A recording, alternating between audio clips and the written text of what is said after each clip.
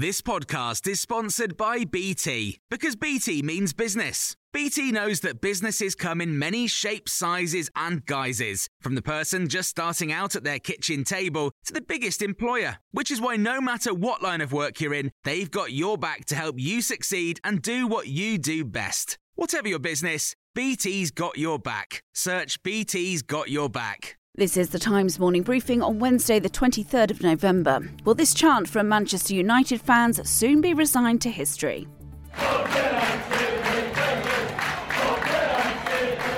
It looks like it might after owners, the Glazer brothers, confirmed they could sell the club as they explore strategic alternatives to boost its sporting and commercial success. They've been in charge for 17 years, with fans accusing them of a lack of investment and saddling the club with too much debt. And just last week, Cristiano Ronaldo, who was sacked from Manchester United last night, accused the Glazers of only caring about money. Michael Crick is the founder of the Manchester United Supporters Club. It may be, the sort of theory that it's a good time to bury bad news, but this is huge news. You can't bury it. It may well be that what Ronaldo said was the last straw for the Glazers. I can't really see that either. To the World Cup now, and a journalist in Qatar claims local police hassled him outside a stadium over his regional Brazilian flag, which has a rainbow on it.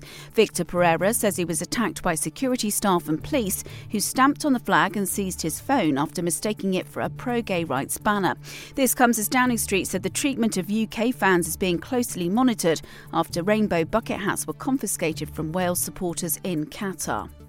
The NHS has warned it's picking up the tab of the online betting industry after a surge in suicidal gambling addicts turning up to A&E. Betting firms are being urged to think hard about the human cost behind their profits after a 42% annual rise in demand for NHS gambling clinics. 2 more are opening in Southampton and Stoke today.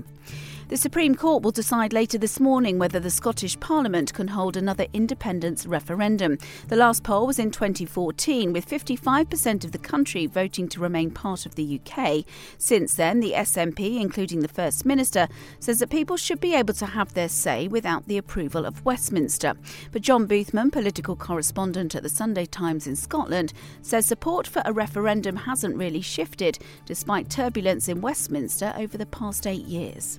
Actually, the dial on independence and support for it has hardly really moved that much, despite Boris, Brexit, COVID, Liz Truss, everything that's happened in the economy. Scotland's moved down the political agenda. Any opinion poll that asks people whether they want a referendum in the timetable Nicola Sturgeon suggesting next October really doesn't garner any more than about a third of support in Scotland.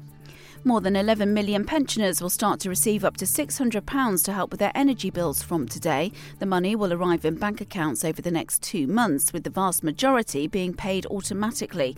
The winter fuel payment's been boosted this year by an extra £300 pensioner cost of living payment for each household. And the Prime Minister will welcome his South African counterpart to Downing Street later as part of a state visit. Rishi Sunak and Cyril Ramaphosa are expected to discuss trade, the environment and infrastructure. It's the first state visit for 3 years and the first of King Charles's reign. Lord Hayne, a former anti-apartheid campaigner and former Labour cabinet minister, explains why this visit is important.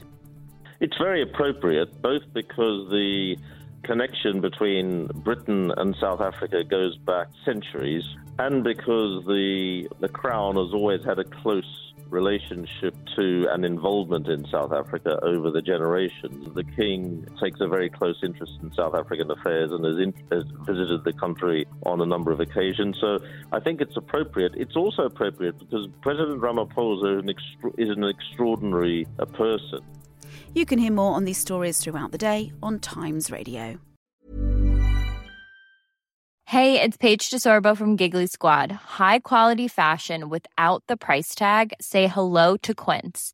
I'm snagging high-end essentials like cozy cashmere sweaters, sleek leather jackets, fine jewelry, and so much more. With Quince being 50 to 80% less than similar brands.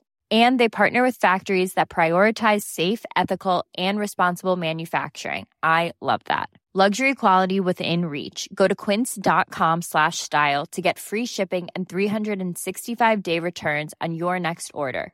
Quince.com/style. When you make decisions for your company, you look for the no-brainers. And if you have a lot of mailing to do, Stamps.com is the ultimate no-brainer. It streamlines your processes to make your business more efficient, which makes you less busy. Mail checks, invoices, legal documents, and everything you need to keep your business running with Stamps.com. Seamlessly connect with every major marketplace and shopping cart. Schedule package pickups and see your cheapest and fastest shipping options from different carriers, with rates up to 89% off USPS and UPS rates. And with the Stamps.com mobile app, you can take care of mailing and shipping wherever you are. Make the same no-brainer decision as over 1 million other businesses with Stamps.com. Sign up with code PROGRAM for a 4-week trial, plus free postage and a free digital scale. No long-term commitments or contracts. That's Stamps.com. Code PROGRAM.